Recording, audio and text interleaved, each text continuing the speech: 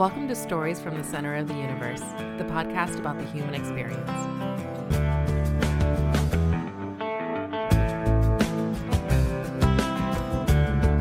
Robin Dreeke, welcome to the Center of the Universe. Paul, that is a wonderful entrance. I love that. Thank you. I've been using it for a while now. I did it one time, and my buddy said, never do anything else ever again. Always use that opening. That is fantastic, especially when, my first book I wrote, it's called It's Not All About Me, and you just literally said it is all about me. Well, I think what I'm saying, one of the things I'm saying is I'm from a little town called Ashland, and we consider ourselves the center of the universe. It's mostly tongue-in-cheek. The other meaning and the primary meaning for me is it's just two people talking, and we've become the center of each other's universe, and you are the center of the universe for this particular recording. Awesome. Being ultimately present. Yeah, absolutely. All right, so I guess we should start with you and I were connected over email by Pete A. Turner. Yep, that is our connection, no doubt. And do you and Pete know each other from podcasting, or was it before that? Yes. A number of years ago, he reached out to me first to be on his show because of my first book, or one of my books that came out, and he stumbled across it. Or we introduced each other through someone else just because we work in that intelligence circle thing. So I can't remember exactly the impetus. It was probably my book, The Code of Trust, is what I'm guessing. Yeah, it's about probably 3 or 4 years, maybe. But when I asked Pete to share a couple of folks, you were one of his first two. And Pete's talked to 1,500 folks, I think. Oh yeah, he's a serial talker, no doubt. Yeah, awesome. All right, well, can we start with where you grew up and what growing up was like for you? Yeah, sure. I grew up in a smallish kind of town, about an hour and a half north of New York City, called Carmel, New York. Actually, in the suburbs of even Carmel, a place called Kent Cliffs, and it was a small place on a lake. I literally was one of those guys that walked just about a mile to the bus stop, uphill half of the way. And there was about a 45 minute bus ride to school in the morning. And it was in the middle of nowhere. It was definitely in the sticks. I lived on a small lake, big pond, and surrounded by trees, woods, and lots of hills, lots of rocks. I spent a lot of time outside because our house, my parents have never owned a home. Both my parents did not have a college education. My dad was drafted in the Marine Corps during Vietnam, married my mother when he was 23. My mom was 21-ish, going on 22. I was born 6 months later, so we know what the impetus for that was. And so there you go. You grow up in a house with not a lot of things. My parents have never owned a home, as I said. And so it was make things work. Yeah. And that probably benefits you in a lot of ways today, self-reliance and independence, that sort of thing. But I'm guessing you tell me. Yeah, it's something I discovered later on, in the sense of that everything I believe in life is a dichotomy, a balance between two things. And until we discover what that dichotomy is, we kind of go extreme in the one side. And so, yeah, for all those years when you were being self-reliant, it's a house that had some addiction in it. And when you're dealing with that and being hypersensitive to people's behavior, to trying to not get someone on a bad day or a bad time of day, and you have a extremely low economic status, you have to be self-reliant, like you said. I remember, so my mother's parents used to slip my parents some money on the side because my dad worked in retail at a department store. He's a department manager in a department store. And my mom worked as like a playground aide at a school. And there you go. And when my grandmother died, and now my grandparents, my grandfather had a 9th grade education. He grew up on the Hudson River. And when he grew up, one of his jobs during the summer, during the winter, was cutting blocks of ice out of the Hudson River, packing it in hay so you could have ice in the ice boxes during the summer. And wow. So my grandmother had a high school education, but back then the thing to aspire to as a girl graduating high school was going to secretarial school. So my grandmother was a secretary at a at a gas station. And so that was my grandparents who were giving my parents money on the side until my grandmother passed away when I was 9. And I remember I came home from school at the end of the school year. My mother said, we have no money for school clothes this year. And this is when I was going into middle school. The years where if you don't look the right way, the cool kids are going to be merciless on you. And they were anyway. I was bullied really well, really fantastic job of being bullied, fighting the whole 9 yards, learning how to stand up for yourself. But that real impetus there of my mother saying, we have no money for school clothes. And I remember looking at her and saying, I can't remember if I said it out loud, but I definitely said it to myself. I'm done with you. I'm going to figure this out because I need a pair of Lee jeans. I need a pair of Nike sneakers, and I needed a red Adidas t-shirt with a blue hoodie. That was the outfit I needed to wear to look cool at that age. And it was going to cost me $60 back then to get. It's so funny. I remember all these things so vividly. And so I started putting flyers in neighbors' mailboxes that I would cut lawns. I would be your manual labor guy. And I made a boatload of money doing that. I became self-reliant doing it. And the other really good thing, the other forging thing at that age was the house my parents rented. It was a 2-bedroom with a galley kitchen and one bathroom, no insulation. So it was really frigidly cold. Oh. And what was really challenging in New York, because we lived upstate, was it got really cold in the winter. And winters in the 70s, early 80s in New York I remember our lake was frozen by November every year, right? Yeah. And one year our furnace, we had a crawl space, and the furnace had fallen off the bottom of the floor onto the ground in the crawl space. And I remember my mother called the landlord who lived in New York City and said, the furnace is broken. And she said, I can't afford to buy a new one unless I raise your rent. My parents couldn't afford a rent raise, and so they took their last $400. They bought a wood-burning stove, installed the wood-burning stove, and we heated our house all by wood for about 3 years till we moved from that place. I remember our first winter, I'm out there because I was an only child, splitting wood all winter, all night long because we ran out of wood in January. And we had to drop a tree onto the frozen lake, and I'm trudging it across, and And when we woke up in the morning, this is the other funny thing. You woke up in the morning, you had to take a hairdryer to the seam of the door because all the condensation inside the house, because we put plastic on the windows to try to hold in the heat, but also made a boatload of moisture inside the house. And so the inside was frozen solid. So you actually had to chisel your way out in the morning. I mean, I grew up with a wood burning stove, and it puts out a lot of heat locally, but it's not going to heat more than one room typically. Yeah, there was ice in my room. When I woke up in the morning, there was ice on the inside of the windows. Did you find some nights where you just had to sleep near the stove? Yeah, we would do that. I was pretty bundled up though at night. It's so funny because when we go through these things, no one ever says, "Oh, look, this is horrible. Look at me." And I never once, and this is also the telltale sign of those people in life that function highly, and that is, I never saw myself as a victim. I didn't see it as trauma. I saw it as, this is life. What are you going to do about it? And so you're faced with a challenge and you just work the challenge, one challenge after the other. One of my favorite movies and books of all time is The Martian.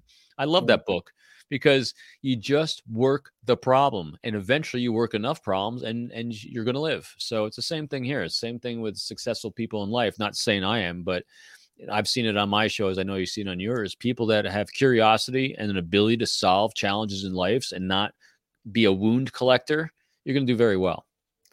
I couldn't agree more. There's nothing more disheartening than seeing somebody you know from childhood or somebody you've worked with or a family member, and they are professional victims. And I'm like, it's not going to help you get to a better place. You're not going to feel contentment. You may feel temporary ease, but it's just not a way to be long-term. And it speaks to our culture that I think we have more victims today than we've ever had. But my podcast is not about trying to determine where society's going. Absolutely. But yeah, no, that's the origin story. That's where it all started. Yeah. So only kid, very, very humble beginnings. Did you have anything that you considered fun growing up? I loved it all. I loved working. I loved mowing grass. The funny thing is, I didn't have my own lawnmower. We had one of those push mowers where the blades rotate. So I had to borrow lawnmowers from the people I was cutting the lawns from. And I loved it all. I had a lot of independence because I had to be self-reliant. And my parents, it was a trauma household with alcohol abuse in it. But at the same time, though, it wasn't unloving. It was just dramatic is a good way to put it. And so I was lucky and fortunate in that. But I loved every minute of growing up. It's really interesting. I mean, there's moments, there's massive embarrassment because you couldn't bring people to your house or because of drinking and there was absenteeism in life and all the major events because people are either working or drinking. But by and large, I loved growing up. I had a lot of autonomy. I remember when I hit 16, my parents said, well, you can drive the car. We had 2 cars kind of working. They said, you can drive the one, but in order to drive the one C10 pickup truck we had, that's what we had to have to get the wood. I had to pay the car. I had to pick up the car insurance for the whole family in order for me to drive the truck. And then I never even had access. I remember it was $760 a year back then for me to pay for the car insurance, which is a ton of money back then. Yeah. Oh yeah. And so, but I was the one making the money. So I had to, but I never even got to drive the thing. And so I wound up buying myself a motorcycle when I was 16 so I could drive back and forth to work. And I remember the funniest things in the world was I'm going down, and this is all winter long in the snow because I used to work, after I grew out of doing all the great manual labor around my neighborhood, which I should have stuck with doing because that's where I was making the cash. I was working at restaurants and health clubs and all, I had a million jobs. Remember during the winter, I rode my motorcycle year round, and I had to have my feet extended in the snow to keep myself upright from sliding out as my wheels. I'm following the tracks of the car in front of me to keep the thing balanced.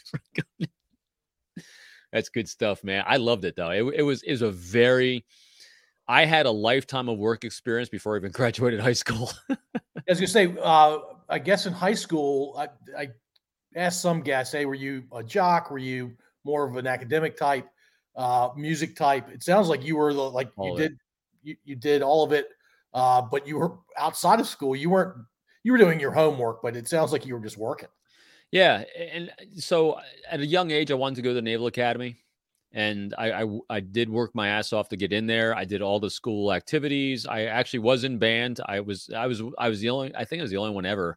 I was in marching bands. I played trumpet for years. I was in marching band as well as the football team. I was a starter on the football team for my entire time in high school.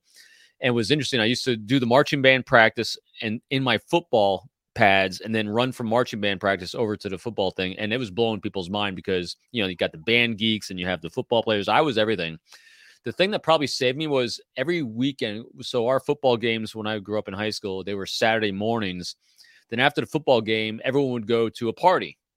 I went to work, so I never got to party anywhere. I mean, you sound like you're a really tough kid. Is a lot of that out of just necessity? You ended up going through tough times because you had to? Yeah. So I love figuring out these backstories of people because they tell you a lot of where we're going to be in life if we're going to be satisfied in life because we're happy. So when I was growing up, the thing, my parents would dump me at my grandparents' house every weekend until my grandmother passed away. And so every weekend, my grandmother would play with me. I remember vividly, and she would play, my favorite thing I used to play was school. I loved to be the teacher. From age 4 or 5, and there's 2 things in there that transcribe and follow forward in life is teaching and educating others, which is a passion I've always had. I loved it when I was doing it in the Marine Corps, loved it inside the FBI. Understanding human behavior is part of that. But the other part too is a blend of being an only child, being severely bullied, like fights at the bus stop every single day, and standing up to these things because I craved wanting to be liked. So that became a huge driving factor for decision making and how to stand up to bullies, because if I didn't stand up to bullies, well, I was going to be less liked. So it was really a fascinating dichotomy of the choices I was making.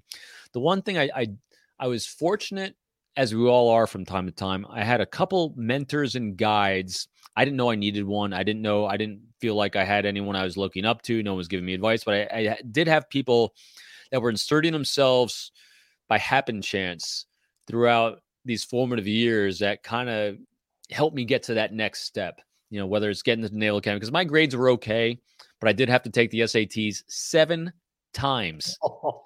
Just to get the bare minimum score to be able to get qualified for the application to the Naval Academy. I sucked at test taking. And I finally get the bottom score, and it took me next year to get in the Naval Academy. I did a year, what's called a Naval Academy Foundation. And so, but all I ever wanted to do in life was be an astronaut. And so I get to the Naval Academy. I want to be a Navy pilot. I want to be a test pilot, astronaut, all these things, right? And aerospace engineer is the way to do that. What idiot lets a guy that took the SAT 7 times major in aerospace engineering? So I majored in aerospace for about a year and a half. That did not go so well. So yeah, good stuff, man. It was fantastic. What a ride. What did the astronaut idea come from? There's a lot of things that go into all these decisions. So growing up, I'm 54. I'll be 55 this year. At that age, and fun was laying out under stars at night and literally looking up at stars. And I was big into astronomy. I remember Carl Sagan was big back then. He wrote the book Contact long before it became a movie. I read that. I thought that was really cool. My dad was into sci-fi, got me into sci-fi stuff. I remember Star Trek was a big part of my life growing up. At a very young age. Matter of fact, the first memory of my room when I was about 3 or 4 years old was the Starship Enterprise above my head and a Klingon battlecruiser on the other thing that my dad had made as a model. So I've always been into space. And then we had a friend of the family was a pilot for United Airlines, and he had been a pilot during the Vietnam War. And he's a Navy pilot, and he flew with John McCain and that whole crew off the Oriskany aircraft carrier, and he flew A4 Skyhawks. And his I Love Me room in his room was the coolest thing I ever saw.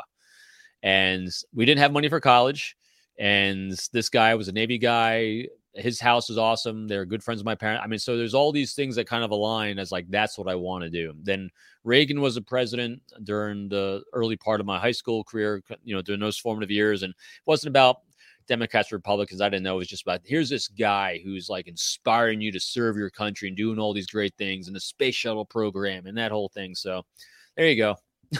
That's a great answer. Just so you and I are on the same page. I am 54. I will be 55 later this year. I was a massive Generation 1 Star Trek fan as a kid. Yep. I don't recognize any other generation of Star Trek. It's the original or nothing for me. But I never caught I want to explore space or learn more about that bug. And I didn't have any Navy influence in my life. Most of my influence was Army folks. Yeah, well, the Naval Academy beat the Navy stuff out of me. I went a Marine Corps. So my dad was a Marine, and actually my son's a Marine now as well. So we went that route in our house. Yeah, the only connection that the Marine Corps has to the Navy is, of course, it's part of the Department of the Navy, and the Navy takes you guys places. Yes, so we can do the important things. I actually, out of all the services, I'm a huge fan of the Marine Corps, not so much the other branches beyond the Army. And I'm being sincere when I say that. I am biased. All right, so you go to the Naval Academy. I can imagine that it was a bit of, you went through a year before you went to the academy proper, it sounds like. And so there was some sort of indoctrination that happened in that year. But there was still, I imagine, being a senior in high school, and then a year or so later, you're now at Annapolis, Maryland at the Naval Academy. It had to be a different planet for you. Yes-ish. It's interesting because I got to relive it all again, because my son, who's 23, he graduated the Naval Academy as well. He did a lot of very similar things that I did, except academically way different. He's got the big 50-pound brain. He majored in mechanical engineering. He aced the SATs. I mean, he's everything I wasn't. And what's interesting is kind of reliving the entire thing and seeing the challenges he faced are very different than my challenges. I did not mind being a plebe. I did not mind the military.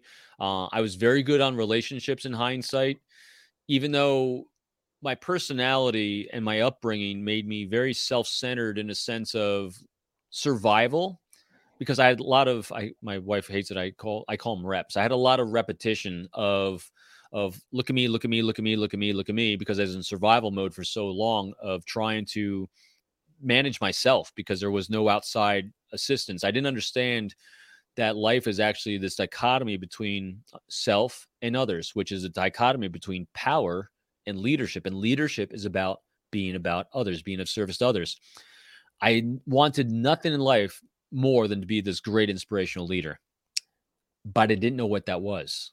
I thought it was popularity for the longest time because I was popular.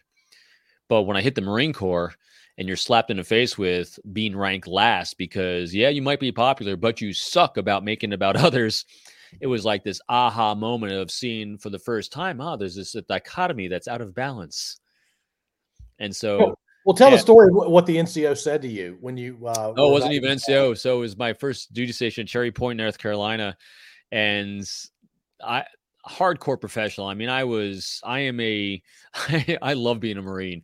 And and in my squadron, I was an air support control officer. So we're a ground part of the air wing, which means everyone in the world hates you as a job in the Marine Corps. But what was interesting about it was you're very bottom heavy for officers, junior officers. And so we had about 14 second lieutenants. And the Marines are very good at ranking each other nonstop. And so my first fitness report came out, and you're always ranked against your peers in your fitness report. I was ranked dead last. And matter of fact, what was interesting was the major that was my evaluator. He was actually a company officer that I knew well at the Naval Academy. And I was at the Naval Academy. I struggled academically majorly. I went to 4 academic review boards. They tried kicking me out 4 times for academics. My relationships, my ability to communicate well kept me in there. The Marines loved me. I was a brigade drill officer. I formed a silent drill team. And so one of the Marines that was at the Naval Academy knew me well and loved me well there. And likewise, he's now my evaluating officer, talking about small world, in my first duty station in the Marine Corps. And he looks at me and he goes, you want to talk about a humbling moment? He looks at me and goes, Robin, what happened to you? You used to be so good, and now you just suck. At this point in my life, I've already been to 4 academic review boards, failed out of my major. I'm used to failure. And this kind of goes back to our earlier point that we're talking about. At no point at any of these junctures did I blame anyone but myself. I always owned it. I love Jocko Willink and Leif Babin's work, dichotomy of leadership and extreme ownership. And I always owned it. And I remember looking at the major, said, all right, sir, I get it. I am doing something wrong. What is it? And he goes, oh, that's really easy. You need to be a better leader. Not super helpful in the moment. Greek. It's like Greek to my ears. I'm like, what? Okay. How do I do that? I thought I was. He goes, oh, that's easy too. You need to make it about everyone else but yourself. What are you talking about? I thought I was. He goes, I don't know. Just figure it out. So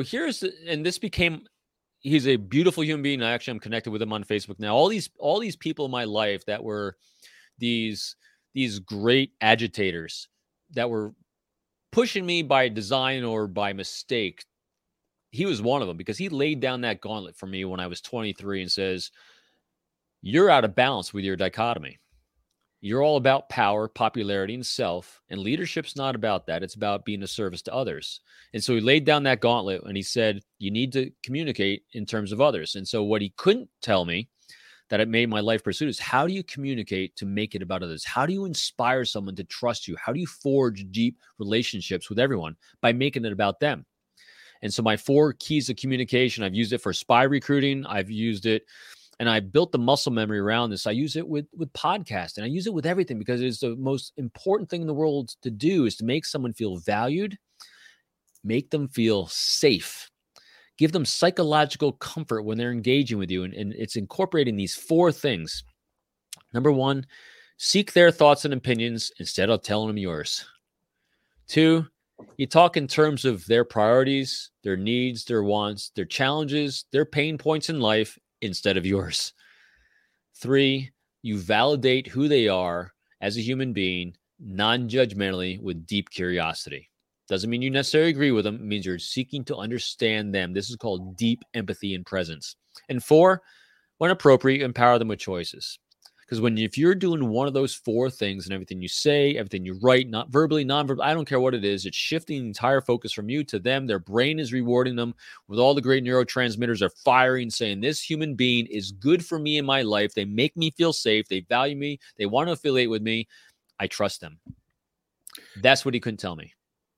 Yeah, and what you've learned over a lot of trial and error and a lot of counseling and a lot of just experience is people want to feel needed. They want to feel like they're being heard, and it's not you manipulating them. No, it's you getting them to a place where they can take care of themselves, which allows them to take care of others and be a part of a powerful team.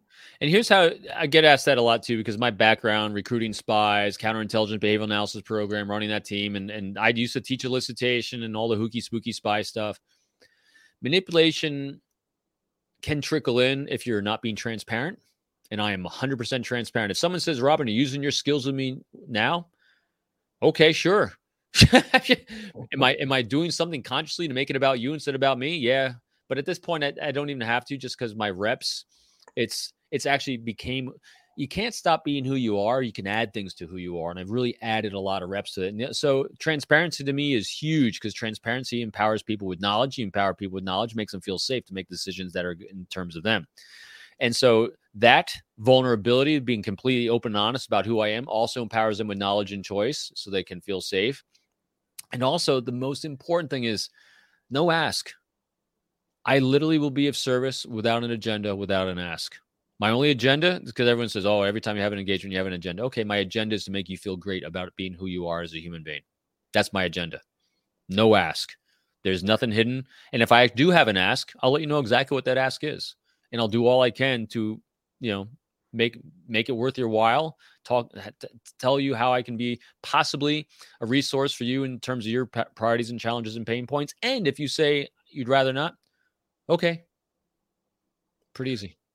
Robin, we're going to explore various parts of your life more, but I have a good understanding of your background at a high level, between being a teacher of spies, being a G-man in the FBI and all that comes with that, Naval Academy, Marine Corps, and then growing up. Out of all those parts of your life, what has had the biggest influence on who you are today? Fatherhood. The one I missed, the obvious one. Say more about that. Best thing I've ever done in my life. It is the greatest. I pour everything into it because I absolutely love it more than anything. It is, my son's my best friend. My daughter's the best girl in the world. There you go. I could share every single text with my son and I. Everything starts out with, hi, best friend. Good night, best friend. How you doing, best friend? My son's 23 years old and a Marine going off to flight school. He has been, someone asked me the other day, because I do a lot of executive coaching. And someone asked me the other day, who's your coach? My son and my wife are my coaches. Because they're my loving critics. They are completely open and honest with me. Every time before I go on a TV appearance, I run everything I'm going to say through them for that objective opinion. Every time before I do any major life decision that we're going to do as a team, it goes through them. Not because they're better, because they're objective, because we all need a great loving critic in our life to be objective for us. When we're emotionally attached to our outcomes, we tend to not make the best decisions. Not saying they're going to be good or bad or wrong, but when someone can objectively look at it through another lens for us, it makes us a little bit better. So being a father, hands down, he gave me a lot of reps on counseling and coaching with both of them. Because if you can coach, mentor, and guide someone half your age, inspire them to do things that they want to do, that they know is in their best interest, and you still maintain a good, healthy relationship with them, there you go. That is the world's greatest challenge and a fantastic one. Yeah, it sounds like your wife and your son are really good friends of yours as well. And I say the word friend. I saw Absolutely. something the other day, said, hey, if you want me to be your buddy, we can go out and have a good time. But if you want me to be your friend, I'm going to speak objectively to you from time to time. And it's because you're my friend. I want you to be better. I want you to have a better life experience. And so, yeah, that is a certainly a powerful form of love, is being objective with those around you. Yeah. No doubt. So yeah, so being a father and literally doing what we're doing now. So when you take that background, teaching, being liked, communicating, being an extrovert, deriving energy from the outside world, becoming curious at a deep level, what I'm doing now is exactly what I was born to do. There's no doubt. I love it. And today. Yeah, all right, we'll come back to that. So let's go back to the Naval Academy. Yep. You wanted to major in aerospace engineering. That didn't work out. What did you end up majoring in? Political science. I'm not going to make fun of you because I was a history major. They're basically. I should have done history because I'm a huge history buff as well. But someone said, there's a cliche at the Naval Academy called poli sci Cooper high. In other words, your grade point average high. No, it wasn't. Still sucked, but it was enough to get me graduated.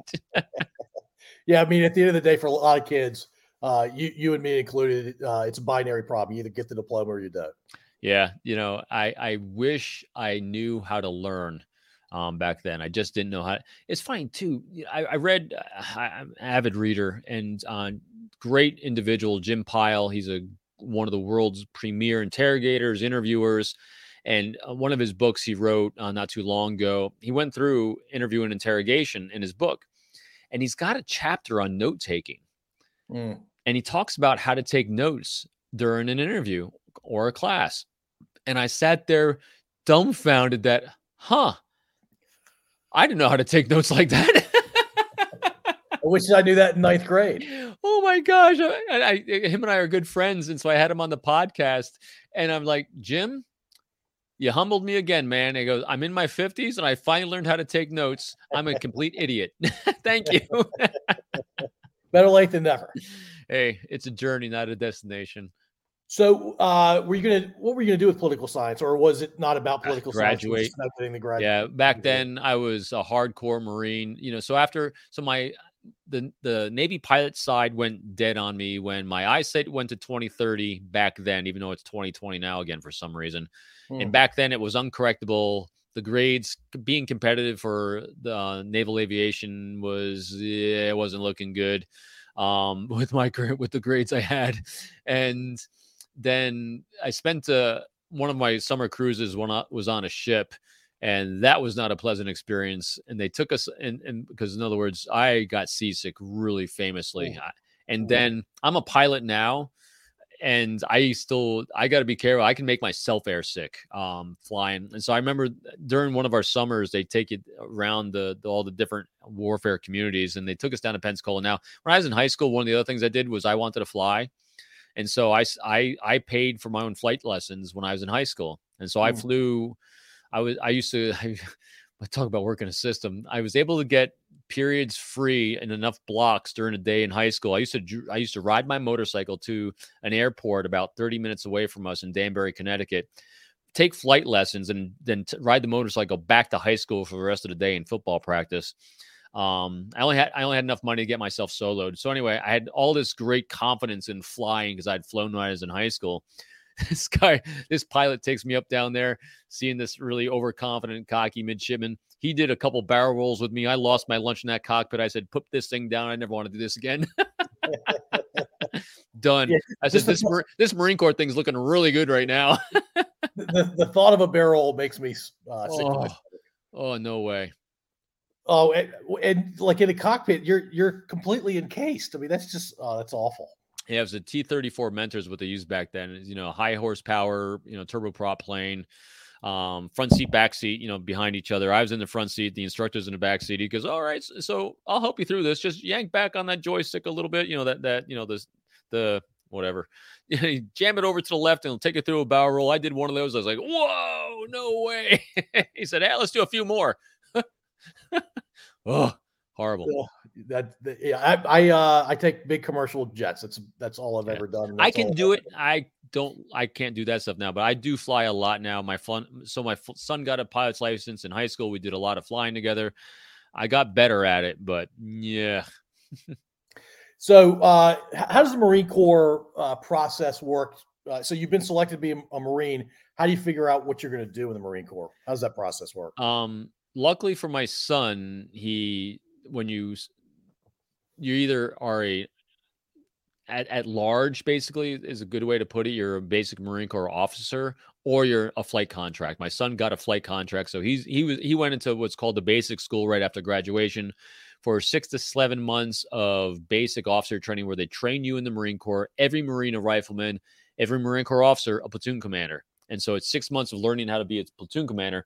And during that phase, unless you have a flight contract like my son and 45 others of his graduating class going down in Pensacola, you're in the general population, and you're stacked and racked and stacked for the entire time. And they do a thing called thirds because they want a quality spread in the Marine Corps. So you have the top third, middle third, bottom third, and the top people in each of those thirds gets their first choice, second, third. So you put down what you want to do in the Marine Corps for your military occupational specialty job. And then based on needs of the Marine Corps, based on your ranking, you get your job assignment. I got my 7th out of 15. Could have been worse. I was middle third. So I got what's called Air Support Control Officer. I was a 7208. No one had ever heard of it in my TBS company.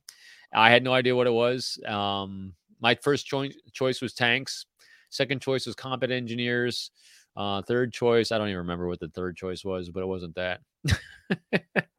Yeah, that's got to be a weird process, having an affinity for a handful of jobs in the Marine Corps, then you end up with something entirely different. It's just part of life. That's why I loved, great question earlier when you asked, what did you enjoy? Did you enjoy it? I loved it all. It was really fascinating. Never once, I guess I got really accustomed to not getting what I wanted. Yeah, I was just happy not to go to an ACT board and about to be thrown out. I mean, I was getting a paycheck at least. It was just sideways. Yeah, I hated my job in the Marine Corps though. But what was really cool was I got to do something really cool.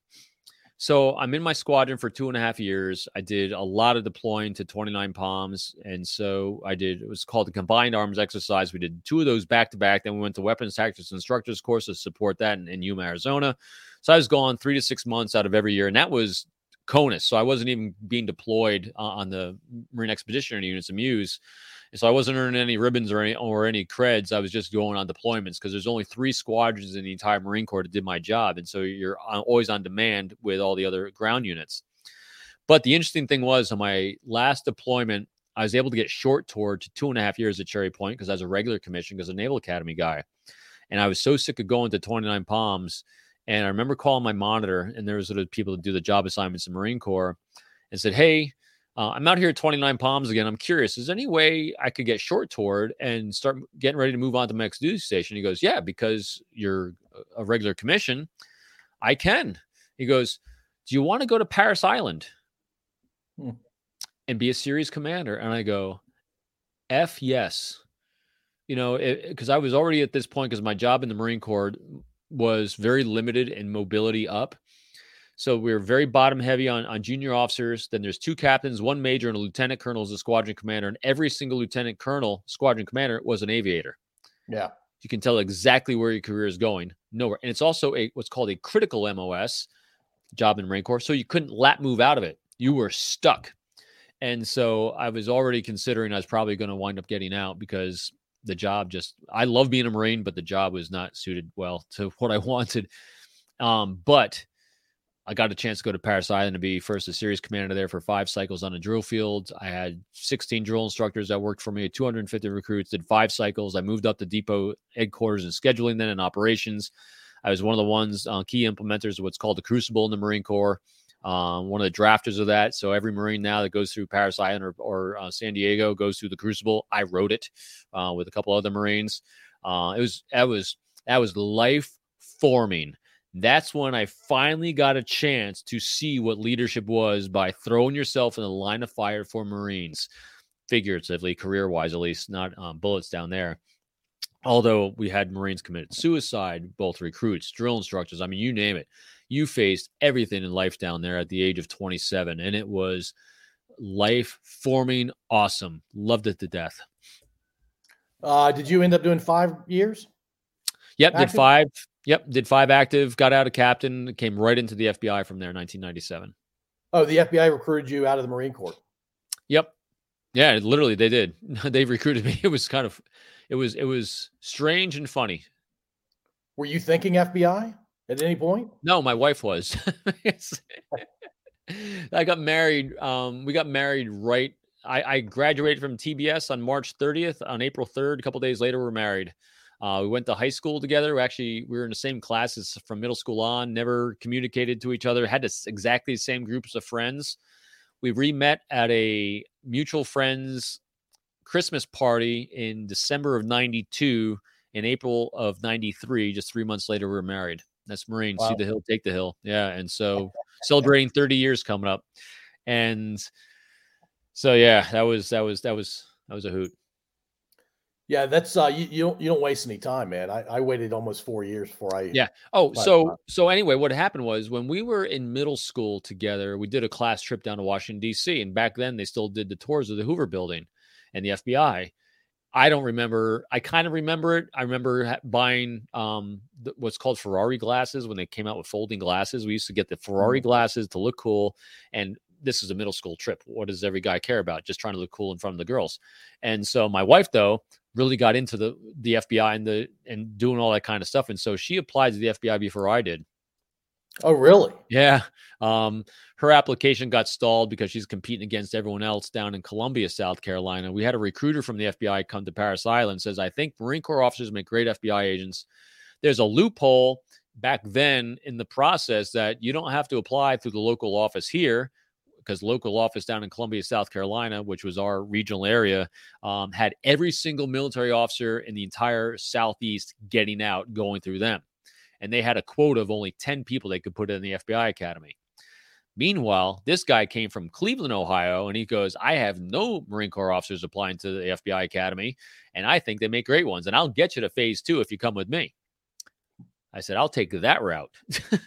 Yeah, it seems like a no-brainer. I had no idea what I was going to do in the FBI. I just like, hey, it's a job, and I get to serve my country. It was not on my bucket list at all. Yeah, it's weird how life hits you that way, right? Yeah. Then I get assigned New York City, which was my 15th choice again. And I lucked into going to firearms on my first firearms training up there, because you do a rotation for about 3 to 6 months before you get assigned your permanent squad. And I was at firearms training. I was on applicants. We were doing applicant background investigations, learning the city long before GPS was, invented. So all we had was Hagstrom maps, trying to follow, people and spies and terrorists around the 5 boroughs of New York with a Hagstrom map. That's fun. But I'm at firearms, and these 2 guys on either side of me, really senior agents, saw my Marine Corps baseball hat I was wearing as we're doing firearms. And they go, hey, you a former Marine? I go, I am. He goes, what squad you on? I go, not on anyone yet. I haven't got assigned. They said, oh, you should come to our squad. I said, what do you do? And they said, well, we work counterintelligence and we recruit GRU officers, Russian spies. I go, what's that? I said, and they said, well, it's a great squad. We're all former military on a squad because we can all kind of identify with the people that we're trying to recruit, because they're all Russian military intelligence officers working at the United Nations. I said, that sounds really dang cool. Luckily, I applied to get on the squad right when someone was leaving, and I got on. Did you need to speak Russian to do that job? Nope. Russians here have to be able to speak English. Did you have to pretend to have an accent? Nah. Really? I learned. I taught myself Cyrillic. I can read it, but no. So Russian. All diplomats serving overseas have to have a level 1 or 2 language ability to speak the domestic language. And besides, if you're recruiting someone or trying to recruit sources, it's good to be able to speak their language, but they really need to speak your language, because you need to be in your native language if you're going to be the one doing the brokering. So tell me a little bit more about what that job was. I mean, let me start with, what was the end game? What was the objective of that job? Protect national security of the United States and our NATO allies. And specifically, how would you do that? Whatever you could tell me about. That is the why. And then the what and the how are by recruiting. The number 1 goal we had was to recruit Russian military intelligence officers, GRU officers, under diplomatic cover at the United Nations. And my squad, about a squad of 10 or 11 of us on any given day, plus or minus. And we covered, I can't remember the exact numbers, anywhere between 25 and 35 GRU officers assigned to the United Nations under diplomatic cover. Our job was to recruit them. Recruit them, and then did you have to manage them after they were recruited? if you could get one on board, it's like buying a lotto ticket. So basically I'm selling a service of American patriotism to a very small, limited client pool that doesn't want to buy your service, who it's illegal for you to initiate contact with because I was FBI, they're diplomats. And so it's actually against treaties that I was going, so you cannot cold call. And also their training, if anyone initiates contact with them, you're automatically affiliated with the United States intelligence and they'll never have contact with you again. So you have to create a dynamic where they'll find you, they initiate the relationship. And then the next thing is you have to identify priorities, challenges, and pain points. One of those 4 things we talked about at the beginning to try to solve for them in their lives and be a resource for them overcoming challenges of educating their children in the West, dying wish of a mother, a grandmother, or something in their family that their children won't grow up under Putin's oligarch regime. And then, so that's the first thing you do is 1, be able to have access, 2, communicate where you're going to solve a pain point that they may have. And then the most important part is, will they trust you with their lives and their family's lives? And that takes time. Yep. It's nothing you say, hey, here's $1 million. Why don't you cooperate? What are you, nuts? Yeah. To use your lottery analogy, well, let me back up. How many years did you do that? 22. It's a long time. How many times did you win the lottery in those 22 years? I was part of I never did an exact count, 5 to 10 great operations. My chief mentor and guide in my life. So if an agent has and is affiliated with at least one, and I'm saying affiliated because it's a team that does these things. It's not one individual that does a recruitment, but there's a primary handler, and then it's a huge team that does these things because you're dealing with people's lives and you're dealing with national security.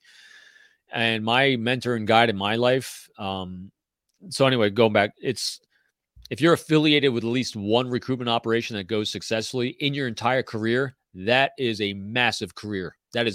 Because one intelligence officer, I don't care what's Russia, China, or anywhere else, the impact they make on national security in the United States is profound because they're telling you everything that the adversary is trying to do to undermine the national security of your country, economically, politically, institutionally, you name it, you're getting everything. This isn't like cyber warfare where you get things out of context or anything. This is a human being telling you inside what is going on, what they're doing, and how they're doing it, and what is important to them. I mean, it's tremendous, and the impact is so profound too that no one even knows it happens because these are the things that never make the press and never make the media. And it's that rare because it's that challenging, as I described, to actually get someone on board. And my chief mentor and guide in my life, he hit lotto 14 times in his 21-year career. Wow. And this dude rolled with the greatest humility on the face of the planet. He modeled that way and behavior of how to make it about everyone. His desk, I talk about this in my books and I talk about it. He's still a friend of mine now. He doesn't live too far from me down here. And his desk at work, nothing on it. He had a cup that was a Tropicana concentrated orange juice can that was used in a dead drop and pens and pencils in it. That was it. Not a nameplate, not a I love me thing. He had run the Director's Award twice and a CIA Director's Award once for the best investigation in the entire FBI and the entire CIA. I had no idea. You know how I found that out? Our kids are roughly the same age, and this is when my kids are really, really small. We were 9/11 together in New York. I mean, this is a piece of glass from the World Trade Center because I was right there. And so we used to drive down to the site every day. So we came really close for a huge period of time there because he lived just south of me in Jersey. I lived in New York on the western side of the Hudson. So we spent a lot of time together. So we came close. Our families are good friends. I remember one time we were at his house having some pizza. Our kids are down in his basement playing, and they're playing floor hockey down there on the cement floor. And I go downstairs. I ask Kevin, so Kevin, what are you doing? And he goes, Dad, we're playing floor hockey. This glass puck we found slides really good on a cement floor, much better than this metal puck. And I said, let me see that glass puck. I pick up this glass puck. It says the FBI Director's Award on. They're playing floor hockey with the Director's Award. And I said, where'd you get this? And it had John's name on it and all this stuff. And his name is Jesse Thorne. I just divulged his first name anyway. Yeah. But he said it's in this dirty old shoebox. I look in a dirty old shoebox in the corner. There's more directors' awards in there. I'm like, what the hell? I had no idea. Wow. None. Because this guy rolled with humility. He knew it wasn't about him. That is how you recruit a spy. That's how you forge great relations. That's how you solve any single problem in life. You make it about others. Yeah, and once you've successfully recruited as a team, it sounds like they're all in at that point, right? It's either all or nothing. So yes-ish is a good way to put it. It's generally about everyone's different because everyone's tempo and pace is different, from the individual you're working with, but it's generally about a 3 to 8 month dance is a good way to put it, where you're feeling each other out in the sense of, now granted, they're already providing information of value, but whether they're actually on your team yet, that's a dance, because what it is every single get together, they're assessing, is this person providing me the psychological comfort I need? Are they solving my pain points and challenges? And can I trust them to keep me and my family safe? So they're constantly assessing your knowledge. They're assessing your skill level. They're assessing your ability to forge relationships that are meaningful, real, and genuine. So it's what all of us do in every moment of the day. We're assessing those around us of, is this person good for me or not? But it's really much more heightened at this level because it's lives, country, states. I mean, and so, but at a certain point, yeah, they're on board. Matter of fact, everyone that I did work with at that level, you forge lifelong relationships, because literally you become, it's like being in a war zone together, because you are doing high level stuff under the greatest stress you'll ever face in life, because every day, every little movement someone takes, it could end someone's life. How are you able to do it for 22 years as a husband and a father? Like I can't imagine balancing all of that with that level of stress constantly. So New York was rough years, because the tempo of New York was that was high pace, high tempo. Especially I was in New York from 97 to 2006 ish, and that was right during 9/11, and the op tempo on both the regular work side and then after 9/11 was immense. I did not see my family much. I was gone a lot. I worked a lot. And so you gotta do the best you can. Luckily, I had a wife that was a stay-at-home mom and very understanding family. My son will tell you, though, not until he was about 4 years old, 4 or 5, did he really know me. I was kind of scary to him. I remember when we finally moved, I got my what's called a OP, Office of Preference transfer to Norfolk, Virginia for my next office before I went to headquarters. And when we got down there, I was excited because so here's how you manage it. You have different assignments. If I had stayed in New York, it would have, who knows? Yeah, the tempo was crazy, nuts. Great professionally, bad personally. But going down to Norfolk, it was tremendous. Well, Virginia, it was fantastic. I remember I was so excited because my son is now registering for T-ball for the first time. He's 5 years old. Put him in a new elementary school down there, and I take him to school to sign him up for T-ball. And he's signing his name, putting his name down on a piece of paper. And then I said, Kevin, do you see what I'm doing? He goes, what? I said, I'm putting my name down too. I'm going to be one of your coaches. And his eyes lit up. And so that's that moment when it's like all in. This is bring balance to the force. Dichotomy. Yeah, and look, there's no perfect age to be your kid's T-ball coach.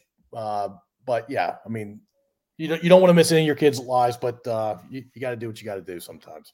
Yep, ebbs and flows. Yeah, you mentioned 9/11, and you were in New York at the time. Can you? And I don't want to derail us too much, but can you take us through that day? Yeah, vividly. So our office, 26 Federal Plaza, is about 5 blocks from where the Trade Center was on Broadway, right across from 290 Broadway, which is another office of ours. That day, if you got into the office by around 4:30 or 5 o'clock in the morning, you might be able to get a spot close enough to the building, because there's no parking spots in the building for your bureau car. There's only a spot for the supervisor and the primary release supervisor. So 2 spots for a squad about 12 to 15 people sometimes. So you're parking out on the street trying to jockey for positions and not walk like 15 blocks to the office. And so that day I'd gotten in early enough. I was on Thomas Street, which is right in front of the building across the street, right as it comes up to the intersection of Church Street. And Church goes right straight south to the World Trade Center, north all the way up to northern Manhattan. And so I got in there early, beautiful day. I mean, everyone remembers, that day that, of September 11th, especially on the East Coast. It was crisp. It was dark blue skies. The wind was blowing. It was like 72 degrees. I mean, it was just perfect. I'm on the street, around 9:00 in the morning, because we generally get in early. You do some work, or you go for a run on the West Side Highway, or you get a cup of coffee down at the little coffee stand with the bagel guy on the street corner. So we were regularly down there. My friend Drew and I go down to get a cup of coffee, and we're literally there on Broadway at the little bodega in front of 26 Federal Plaza, and you could see the Trade Center. I'm like, I can, if anyone's watching, it's like me looking up to the left as I'm facing Broadway, down to my left in front of me. That was southwest, and that's where the Trade Center was. All of a sudden, you heard the explosion of the first plane hitting. And I remember Drew and I looked up at him. Drew was an Army pilot during Black Hawk Down and stuff like that. So he's a pilot. And we look up at the facade. I mean, we're talking like the second it hit. And it looked like, because the facade of the Trade Center was so big, it looked like a small plane hit it. Mm. And the first impact, the first thoughts we had was, we're looking around, we're looking at clouds, fog. And then I remember him and I both said to each other, the guy must have had a heart attack and hit the side of the building. And it looked like a small plane. And so we went up to our floor. So our floor in the 26 Federal Plaza is the 25th floor. So we had pretty much a level eyesight without obstruction of the Trade Center. And so we go to, because everyone's now gathered around the windows of our floor, which is counterintelligence floor, looking out at, just southwest towards the Trade Center. And I remember saying to myself, we see the fire station below us responding, because there was one right next to our building. And I remember just looking at the smoke. This is before it even turned into a fireball, just looking at the smoke expanding from where the impact was. And I remember thinking to myself that I wonder how they're going to get this thing out. It's that far up. How are they going to put this fire out? And I remember just thinking to myself, is this getting worse or getting better as you're watching this? And the next thing I remember was you started seeing debris falling from those floors in the Trade Center. And that's when, if you've never seen something for the first time, you don't know what you're looking at. But it took a second glance to realize I wasn't looking at debris falling. I was watching legs and arms flailing as it was jumping. So I'd counted 8 people jump. And morbidly, I was actually timing it. I was trying to see, is this getting worse or getting better? And I was constantly trying to assess, how are they going to take care of this? How are they going to fix this? And so as I saw the 8th person from my vantage point jump, that's when the fireball came through the South Tower.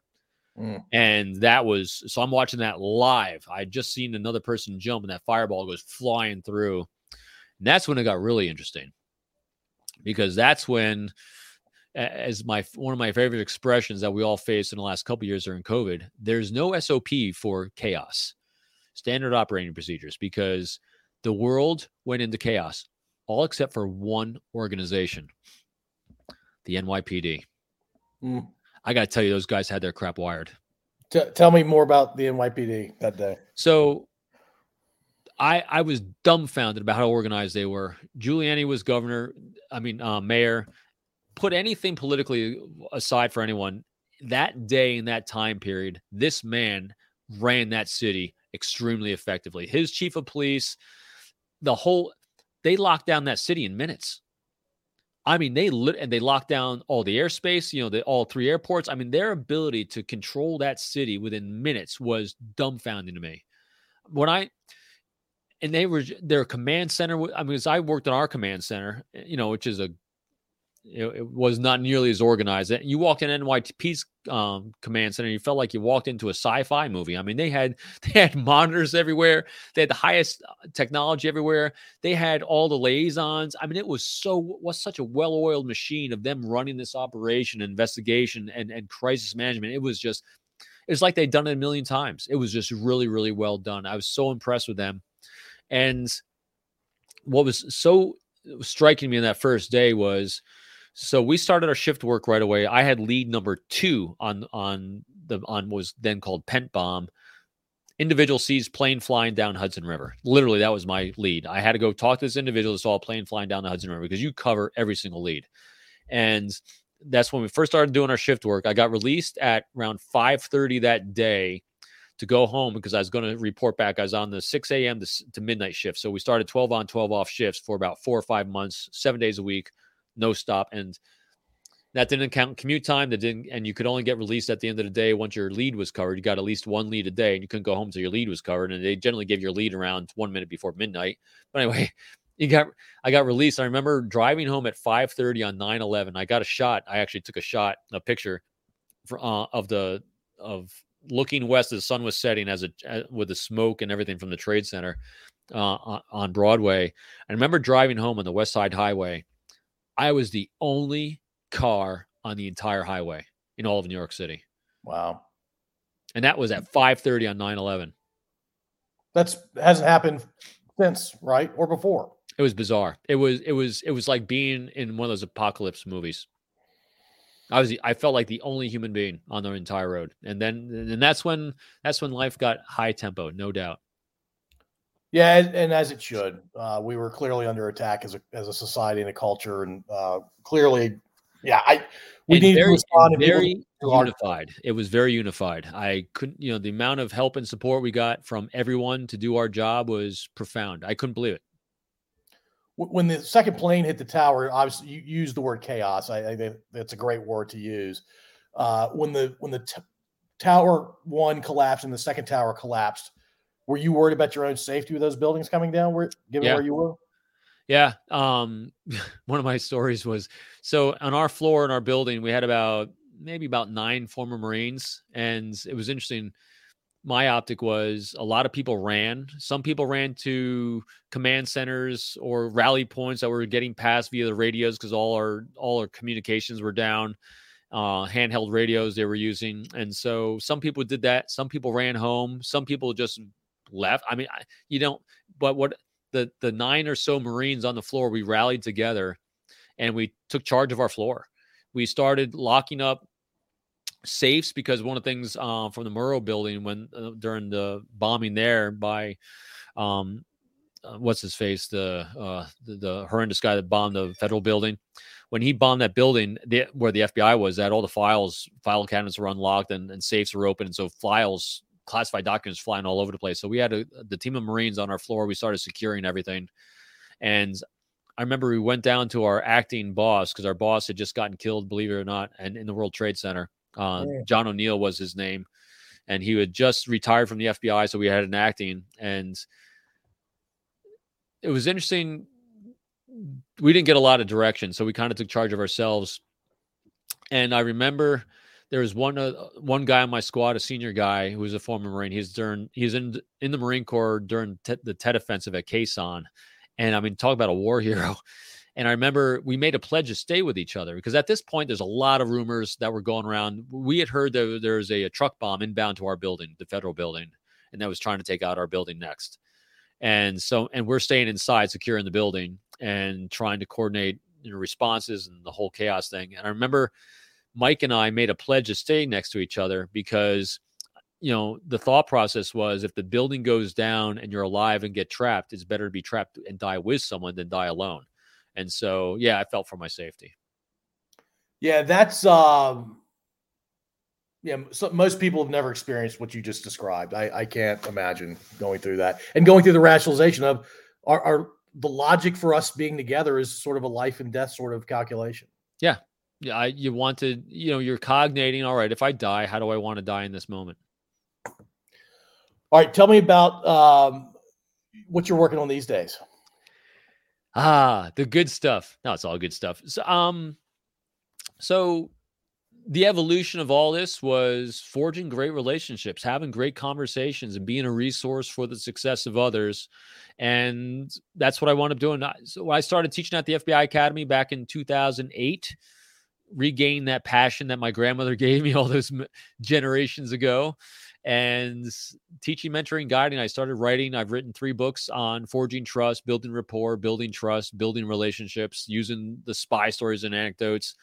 And when I retired in 2018, I did it full time, where I'm a speaker, I'm a coach, executive coach, keynote speeches, and like you, my greatest passion as part of this process of being a service is I'm hosting my podcast, which is Forged by Trust, where I chat with people just like this. We go on a journey together to a destination of understanding what message and what skills can we share with each other that's going to make our lives better and richer for creating great conversations, creating great relationships, and having a healthy way to engage life. I love that. All right. So I have a prepared question for you. It's my only prepared question. Well, actually, I have two. The first one is, out of being an author or a professional speaker, trainer, facilitator, or coach, which is your favorite? Oh, there's elements of all I really love. I'd say it's a tough one to balance. My two favorite, I'm going to have to give you two because I love them equally. I love doing the podcast and I love being a coach, and I love them both for the same reason. I love when you can see someone's lights go on when they have an aha moment where you're part of them doing a little bit better today and tomorrow because of sharing a little bit of knowledge, or more importantly, helping them discover something that was within them already. And that's both those things do just that. Yeah, I have a feeling you're more intentional about it than I am, but I encounter that from time to time, and when it happens, it's magical for me. I love it when that happens. You'd like to be intentional, but you really can't. You just got to be present, aware, and hope that at the end of the day, you ask that right question that's going to resonate with someone. All right, you've written 3 books. I can't imagine even starting to write a book. What's the process like, and did you enjoy it?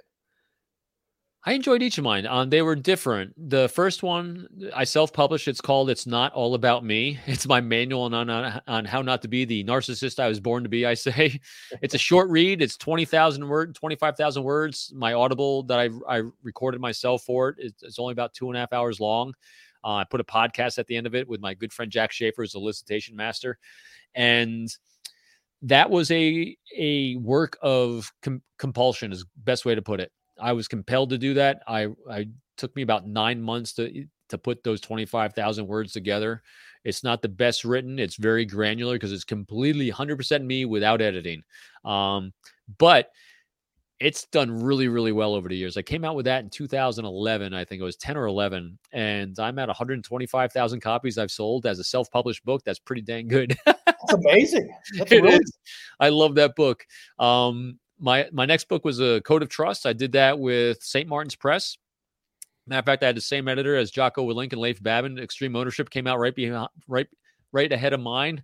The publisher thought it was going to do as well. Nope. It did good. All my books are bestsellers. But that was good. So I worked with a writer on my next 2 books, Code of Trust and Sizing People Up. And collaborating with a writer, it's another great process. Enjoyable, where you get to do most of the talking, recording, editing together. I mean, it was really a good process, different than the first ones because someone's helping you organize it, which was good.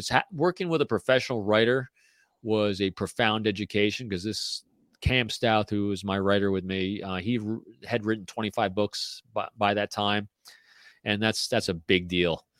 So he's a very good writer. So working with someone like that is really good. And I got another one in me that we're tinkering with. So I'll probably self-publish. We'll see. I was going to say, are you going to do it on your own or not? It sounds like you're ready to do it on your own again. Yeah. Well, I'll go where the universe dictates I go. I always have to. So I have a literary agent. It always has to go through. And Penguin, who published Sizing People Up, my last one, Penguin Portfolio, they have first right of refusal of anything I put out next, but they'll probably, because again, I had bestsellers but not blockbusters, so we'll see. But I'll publish it. I'll publish it no matter what. First right of refusal for the next one, but not every single next book that you write. No, I think it's just the next one. Yeah, but who knows? That would be spirit crushing if it was every book you ever write from here on. Yeah, because so I put my first book out self-published in about 9 months. When you work with a publisher, that's about a 3-year process. Oof. You don't even remember. By the time it comes out, you don't even remember what you wrote. Yeah, I was going to say, we haven't talked about patience, but you obviously have a fair amount of patience. And then going through the FBI's pre-publication review process to get it approved to get released. That's another work of patience and trust. And you're subject to that the rest of your life? If it's bureau related, yes-ish is a good way to put it. Okay. But the next one, so I'm pretty much tinkering with mastering success behaviors, things like that for next one. I'm probably going to shy away from direct anecdotes about the FBI as much as I can, so I don't have to go through that process because they love saying no. It's easy, right? Yeah, they got a big bucket of it. An endless supply of no's. Oh, it's a labor. Oh man! All right, here's my second prepared question. You get to be a talk show host one time only. It lasts for roughly an hour, hour and a half. You get to have a few guests on of your choosing. Those guests can be about entertainment. They can be thought-provoking. They can be fun. They can be serious. They can be alive or dead, your guest. Your 4 guests, 1 male, that's it, 1 female, a musical act, and then if you're into stand-up comedy, a stand-up comedian. All right, so you're going to have to remind on each one as we go. So we'll start with 1 male, dead or alive. There's a lot on there. I'm probably going to, at this point in time, I'd probably go with Marcus Aurelius. Oh, he was several centuries ahead of his time. Yeah.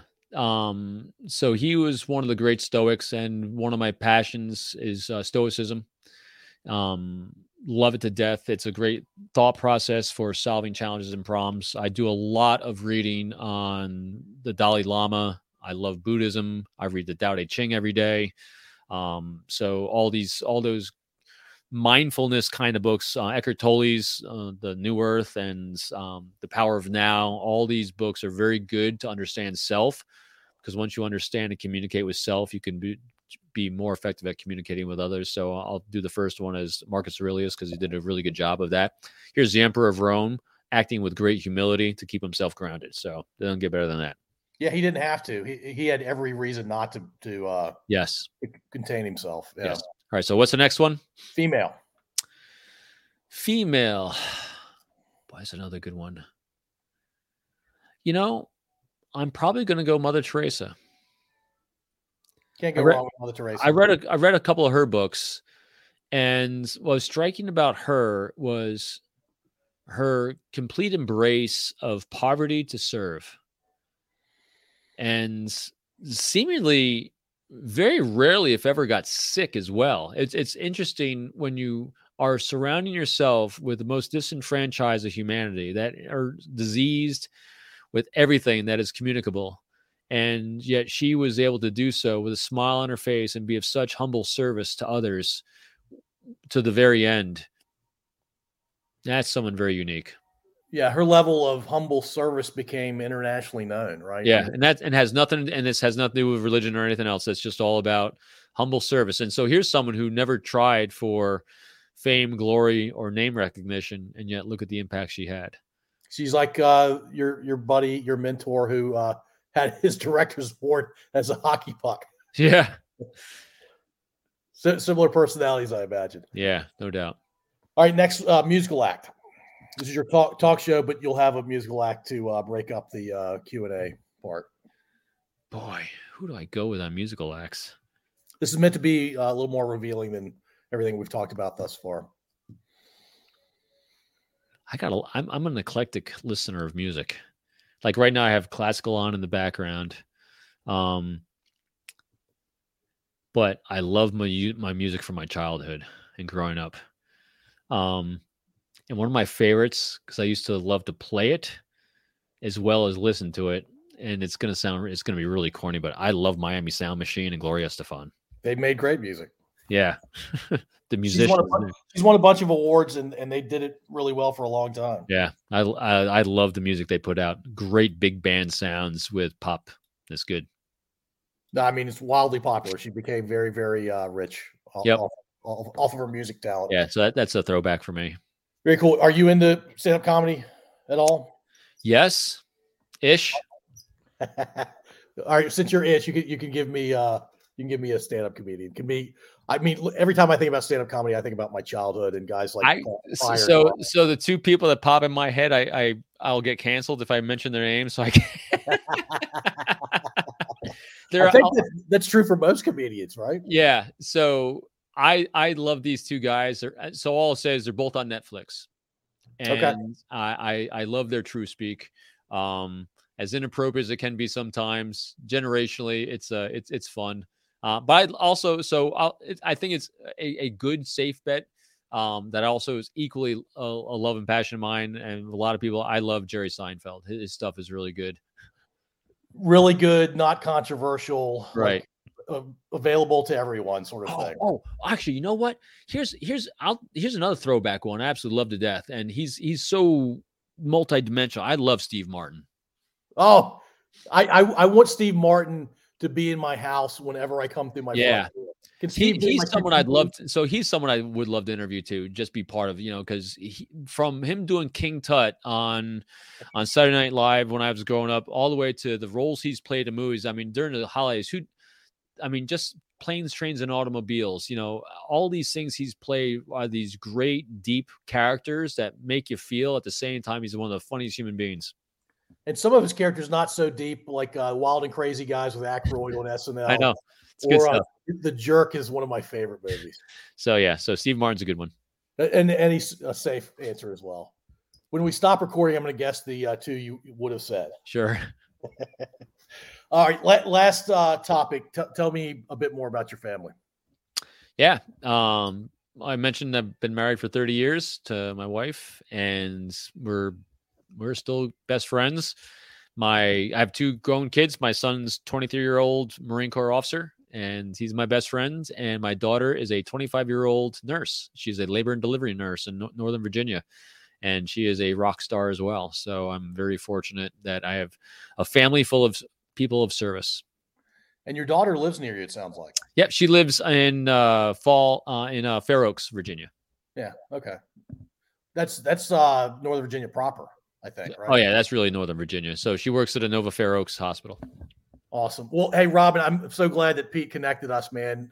You are awesome. You've done some amazing things in your life, entirely out of service to others, and you come from very humble beginnings. So it was great to hear more about your story. I really do appreciate it. Likewise. Sorry, as I call it, it was Death by Robin, where I monologued at you way too much. But oh, you're good.